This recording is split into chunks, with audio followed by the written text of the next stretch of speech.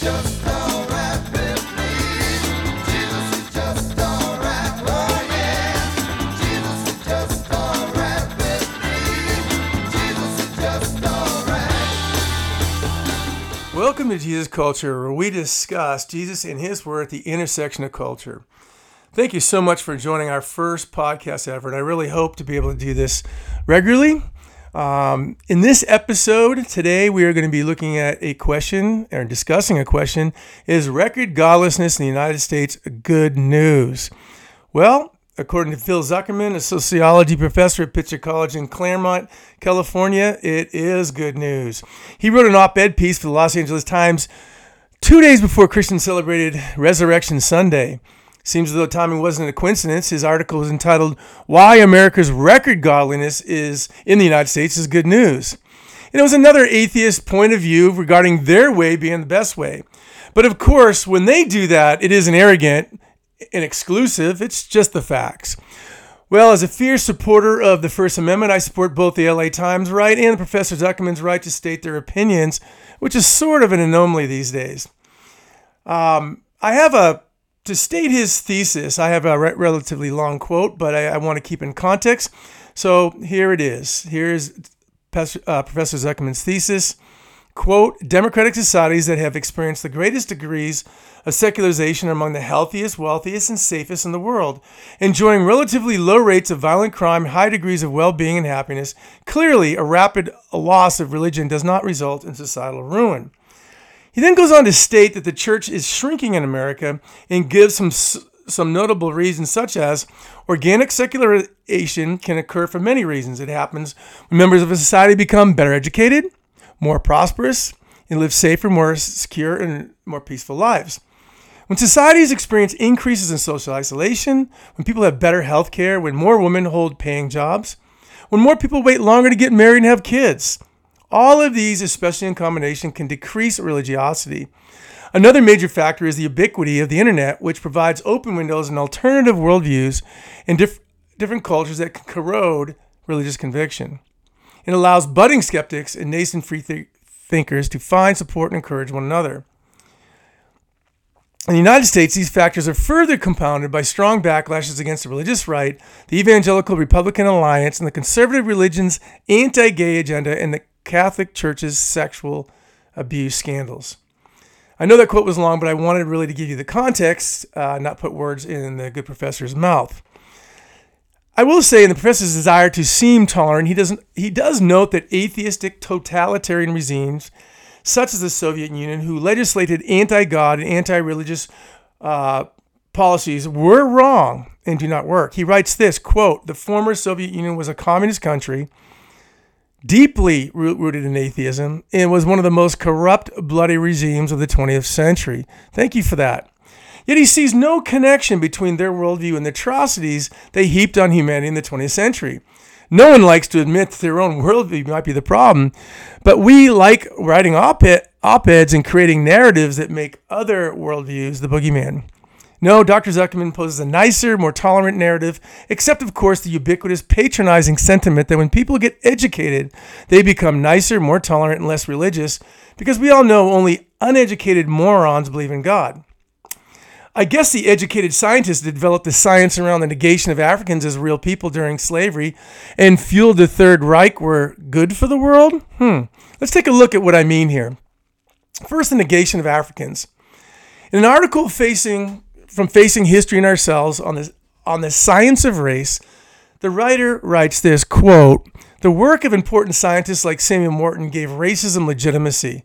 Journalists, teachers, and preachers began to popularize their findings. Historian Reginald Horseman, who studied the leading publications of the times, notes, one did not have to read obscure books to know that the Caucasians were innately superior and that they were responsible for civilization in the world, or to know that the inferior races were destined to be overwhelmed or even to disappear.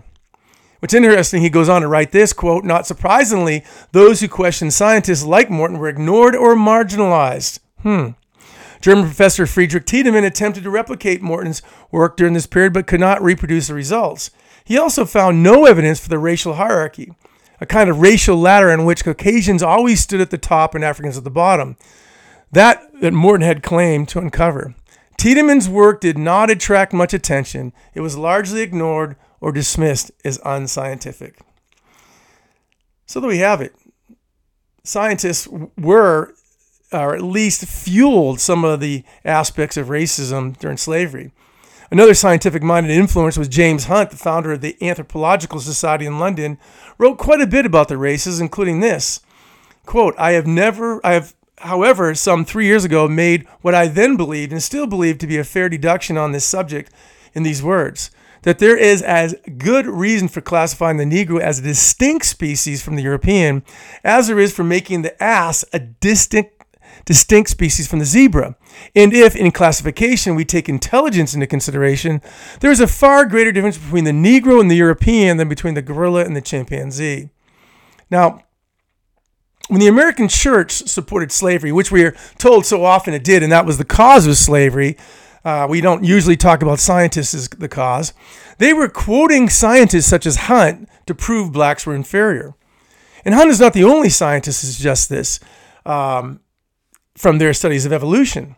Historian Richard Hofstadter, writing about Darwin, said this, although Darwinism was not the primary source of the belligerent ideology and dogmatic racism of the 19th century, it did become a new instrument in the hands of the theorists of race and struggle. The Darwinist mood sustained the belief in Anglo-Saxon racial superiority, which obsessed many American thinkers in the latter half of the 19th century. The measure of world domination already achieved by the race seemed to prove it the fittest. Activist Frederick Douglass knew that man, though, was clearly different when he writes, common sense itself is scarcely needed to detect the absence of a manhood in a monkey or to recognize its presence in the Negro. See, he understood the Christian understanding of humanity, which is we are created in the image of God, and therefore everyone created in the image of God is inherent value. Worldviews do make a difference, and they do have consequences. The educated not only supported racist theories, but they were also very instrumental in fueling the Third Reich atrocities. In a January 2018 article from the U.S. National Library of Medicine, they write this, I quote, eugenics arose in the 19th century as a science that dealt with the improvement of hereditary qualities. Indeed, it was considered to be the leading cutting-edge science of the time, as it was developed and practiced in several countries. This included the United States, where scientists and politicians worked together to research and implement ways of decreasing the number of people considered to be hereditarily weak and increasing the number of people thought to be hereditarily strong. In some ways, U.S. eugenics programs served as models for the early eugenic initiatives promulgated in Germany. Though the Nazi regime later made eugenics infamous through mass genocide, Britain and the United States also promoted policies to apply eugenics to social problems. Another interesting author, Stephen Hicks, a historian, writes in his book, The Nietzsche and Nazis, wrote that German intellectuals and scientists read like a who's who list of powerful and cultural minds. He goes on to say that, and I quote, the primary cause of Nazism lies in philosophy, not economics, not psychology, and not even politics. And what was the philosophy that shaped the atheistic ideas here? It was the Christian-hating philosophy of Nietzsche. Now, this begs the question for many of you, didn't Hitler use the German church? Matter of fact, I've been told he's Christian. Well, yes, he did, but it was a church that was more bent on German nationalism than the cross of Christ, which Hitler and Nietzsche hated with a passion. This is my fear with much of the Western church's extreme desire to defend conservative politics and American nationalism rather than the gospel. I'm also aware that Nietzsche was not an anti-Semite. But his atheistic principles could fuel any regime looking for power, control, and superiority, as did Hitler's Third Reich.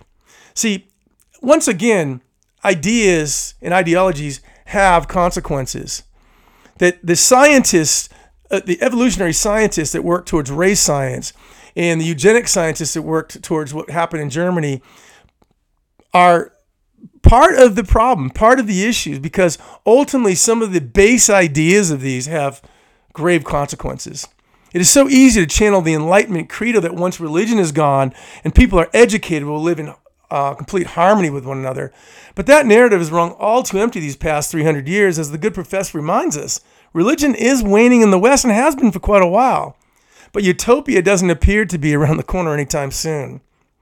While I believe there is some truth to Professor Zuckerman's point regarding the church being a horrible witness to the Jesus narrative with its marriage of conservative evangelical politics and its many pathetic transgressions, his narrative rests on studies that support his thesis and ignores studies and information that may prove his overall narrative false. The problem with Dr. Zuckerman fails to acknowledge is that when Christianity fails in these areas, it is failing their foundational beliefs. But when Stalin murdered 20 million of his own people, it was consistent with the red tooth and claw ethical foundation of atheism. Honest proponents of macroevolution, such as Thomas Huxley, realized this conundrum and wrote in his book, Evolution and Ethics, and he says this, and I quote, "The propounders of what are called the ethics of evolution, when the evolution of ethics would usually better express the object of their speculations, adduce a number of more or less interesting facts and more or less sound arguments in favor of the origin of moral sentiments by a process of evolution. But as the immoral sentiments have no less been evolved, there is so far as much natural sanction for the one as the other. Therefore, the thief and the murderer follow nature just as much as the philanthropist. Cosmic evolution may teach us how the good and evil tendencies of man may have come about, but in itself it is incompetent to furnish any better reason why what we call good is preferable to what we call evil than we had before. In other words, evolution may give sound arguments for the origin of morality, but it has no ability to define what good and evil are. The notion that once society is educated, that they will cease to believe in the mythology of the existence of a God and become better people is not only nonsense, but it exposes the professor's ignorance of the role Christianity has played in the development of modern education and scientific pursuit. Among many non-religious scientists disagreeing with Dr. Zuckerman, decorated physicist Paul Davies is quoted in the New York Times article, Taking Science on Faith. This was in 2007. He said this, and I quote, "The very notion of physical law is theological one in the first place, a fact that makes many scientists squirm. Isaac Newton first got the idea of absolute, universal, perfect, immutable laws from the Christian doctrine that God created the world and ordered it in a rational way. Christians envision God as upholding the natural order from beyond the universe, while physicists think of their laws as inhabiting an abstract, transcendent realm of perfect mathematical relationships." Davies himself wrote as an agnostic in his 1984 book, God and the New Physics, but from what I understand, has adopted some form of deistic or some theistic point of view. Now, I'm not discussing this to prove or disprove God, evolution, or science. I'm not discussing this to show that my documentation is final, because it most certainly is not. But it should give articles such as this one some pause. I am discussing this because a noted professor can write an op-ed piece right before the most celebrated date on the Christian calendar and get away with a shoddy narrative based on opinion rather than facts, while ignoring any facts that might contradict his opinion. While none of these studies that I state or he states or anyone are conclusive, they are possible, and they do show there is a debate within the scientific world. He simply ignores the studies that ostensibly demonstrate that religious people are happier, give more to charity, have happier and more successful marriages, and commit less suicide than the less religious or the nuns. And I want to take a look at these categories a little bit closer, and these are categories that he mentioned. One, the idea of being happier or even healthier. Pew Research released a study on January 31st of 2019, and they wrote this, I quote, "Studies have often credited religion with making people healthier, happier, and more engaged in their communities. But are religious people better off than those who are religiously inactive or those with no religious affiliation?" The short answer is there is some evidence that religious participation does make a difference in some, but not all of these areas. Now, they broke the people that they studied into three categories. One was inactive. That was people that might have stated they were religious or might have stated they were part of a church, but they had no affiliation with a church, a synagogue, or a mosque. While the next category, the active, had attended church, synagogue, or mosque on a regular basis, at least 2 to 3 times a month, and was very devout in their following of their religion. And the last category is the nones. They identify with no religion at all. While some would say they are spiritual, most of them are atheist or agnostic. Now, in the report, there's three interesting findings. One is that the active religious reported the most happy. So they reported themselves as very happy at 36%, whereas the nones were at 25%. Secondly, there was no clear connection between active religious people and health, but the study did say that the active religious tend to eat better and drink and smoke less. And a third finding that I found interesting was the active religious are more apt than the nones to join and or give to non-religious groups and charities. And this was quite a big chasm. 58% of actives were more apt to give or join non-religious groups to the nones, 39%. So I want to look at that as a second category, giving more to charity. Who does so? Well, first of all, what we find is giving comes from individuals, not the government or large corporations. Many people think, well, it's the government's job. But the fact of the matter is, that's not how it has happened. Philanthropy Roundtable writes, it is easy to think of philanthropy as something done by the very wealthy or big foundations or prosperous companies. But actually, of the $358 billion that Americans gave to charity in 2014, only 14% came from foundation grants, just 5% from corporations, and the rest, 81%, came from individuals. What was also interesting in this study on giving was Americans outgive their Canadian and continental European allies by a lot. Again, Philanthropy Roundtable in their study writes, per capita, Americans voluntarily, donate about 7 times as much as continental Europeans. Even our cousins, the Canadians, give to charity at substantially lower rates and at half the total volume of an American household. Now, this is interesting in that one atheist in 2013 in his blog, The Friendly Atheist, his name is Hemant Mehta, dismissed these findings by saying it doesn't count since religious people tend to give to religious organizations. Not only does this contradict the 2019 Pew Research study that says otherwise, showing that active religious people also give more to non-religious groups than do the nones, but it's also besides the point. So what if they did? Many of these religious organizations are doing great work. Organizations such as World Vision have been on the forefront of relief, and it still doesn't account for the miserly giving of nones to non-religious organizations. As a matter of fact, the 2017 Philanthropy Panel Study, which is an ongoing project at the University of Indiana Lilly Family School of Philanthropy and tracks U.S. household giving, seems to contradict Mr. Mehta's 2013 stats. They write this, and I quote, "Not surprisingly, religious affiliated households are much more likely than non-religious households to donate to religious institutions defined in the report as congregations, denominations, missionary societies, and religious media. But religious people also contribute to other types of charity at similar or higher rates than their secular counterparts." The report goes on to say, quote, "There is a staggering difference between the charitable giving practices of the religiously affiliated and those with no religious affiliation.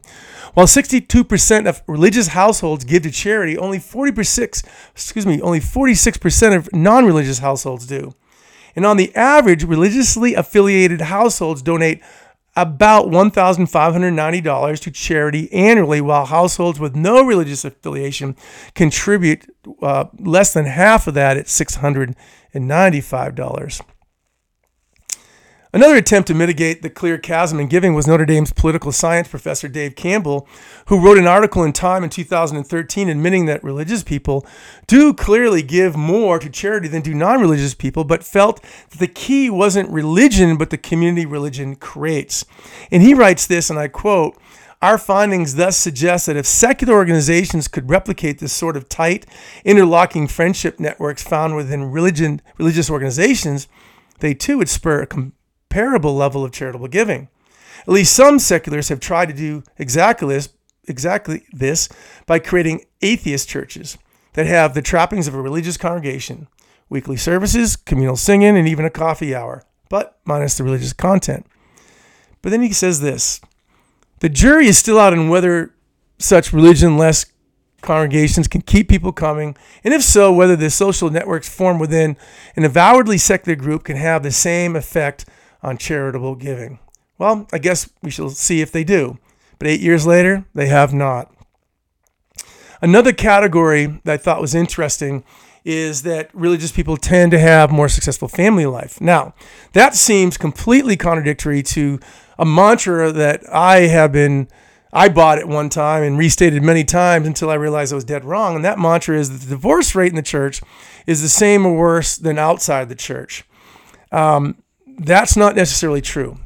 As a matter of fact, the Institute for Family Research did a study that separated those that called themselves Christian, which was about 70% in the study, from those that consider themselves devout, which is about 34%. And the difference in the divorce rate was staggering. It dropped from nearly 50% to 34% amongst the devout. Still too high, but a lot less than the average.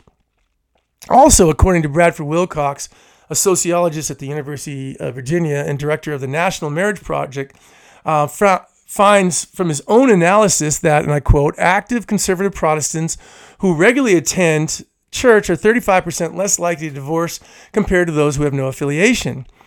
Nominally attending conservative Protestants are 20% more likely to divorce compared to secular Americans. That's pretty interesting.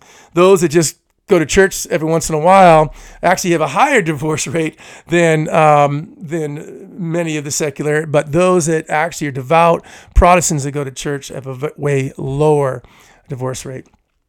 The last statistic that I wanted to touch on, because I think it really does hit the idea of who's really happier, is religious people tend to commit less suicide. In Science News in 2017, a Michigan State study says, at least in the United States, in many other countries, research, quote, I quote this, religious participation is linked to lower suicide rates in many parts of the world, including the United States and Russia, but does not protect against the risk of suicide in sections of Europe and Asia, according to new research. Now, that's interesting because the good doctor highlights quite a bit that Europe is really one of these places that are really godless in the sense of not many people going to church, not many people are affiliated, and yet they stand as the highest region in the world of suicides. In some of the more religious countries that you would think of, like Saudi Arabia or something like that, are actually very, very low. So that's a very interesting statistic. Dr. Zuckerman also ignores scholarly peer-reviewed papers, such as the University of Baylor's Robert Woodbury's article in the American Political Science Review that connects sincere Christian missionary action to democracy, better education, and health services around the world. He also ignores fellow atheists like Matthew Paris, who seems to echo this sentiment in his article in the London Times entitled, "As an Atheist, I Truly Believe Africa Needs God." Mr. Paris had grown up in Africa, but had left and been gone for about 30 years when he returned, and realized that religion, and particularly Christianity, was very, very good for Africa. My issue in showing these facts is not to be the final word in this discussion, but to show that the good doctor's matter-of-fact statements are actually baseless, and if nothing else, should have given him pause to write such an op-ed. In my blog article on my Jesus Culture site, I link some of the info that I'm posting this podcast, and I will try to also link some of what I've quoted in my YouTube channel. I certainly don't expect this would be conclusive for anyone reading this, nor should it be. But what I do know is that baseless narratives like Dr. Zuckerman's pose here are not only nonsense, but they can be dangerous. Vehement Christian hater Voltaire, writing to Christian ministers, his quote fits really well here. He says, "Those who can make you believe absurdities can make you commit atrocities." Because once you vilify a group of people as being uneducated, backwards, hateful, it is easy then to look the other way when statements that offend that community are made, which is what we see on the regular in regard to faith in Jesus. And yes, I know, and I've followed and really loved Jon Stewart's humor. As an atheist, Jon Stewart had a humorous quip in regard to Christians complaining about this. And he says, "Yes, the long war in Christianity. I pray that one day we live in an America where Christians can worship freely in broad daylight, openly wearing the symbols of their religion, perhaps around their necks, and maybe, dare I dream it, maybe one day there can be an openly Christian president, or perhaps 43 of them consecutively. Now, that's definitely funny, and I get what he's saying. That's true. I think a lot of times there's a persecution complex out there. But that notwithstanding, it is far easier to get away in these days publicly taking shots at Christians. Like Sarah Silverman's comment on a popular show that Christians are bleep, bleep crazy without any backlash at all for the events. I don't think that'd be true for many groups. And skeptic, please, I'm not whining, so get off it. Religion, and particularly Christianity in America, deserve a fair amount of the criticism it receives from the culture. I myself will even be critical about it on this site. But false narratives are always dangerous no matter who they target. Maybe we should become people that are better than this. I believe that Professor Zuckerman wrote with a gracious stroke. It was often complimentary and even credited religion for being benevolent and giving. But I will say, these numbers are dated in some ways and they're waning. Because according to one report, millennials, the next generation, are not following their religious parents' faith, nor are they following it in giving. But they are leading in one category, becoming nuns, which according to Dr. Zuckerman is apparently a good thing. Thanks for joining us today. I'm very happy that you did. If you're interested, obviously, send the podcast or the YouTube to your friends. Subscribe to the YouTube channel and to the podcast. Thank you so much. Have a great day. God bless.